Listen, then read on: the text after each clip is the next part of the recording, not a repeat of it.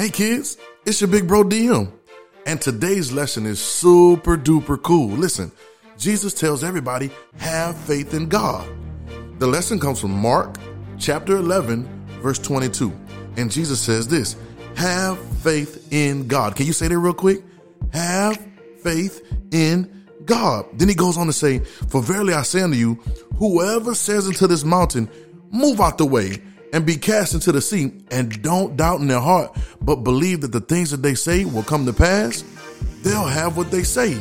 Jesus is telling us if we speak to the mountain until it move, it'll move just because we said it and just because we believe. Let's say it again. Have faith in God. Say it loud.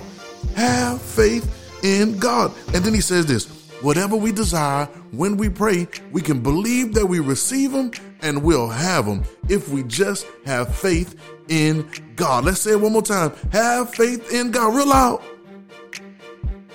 If we're living the God life and we're believing like God, we can have exactly what we say because it'll be God's will.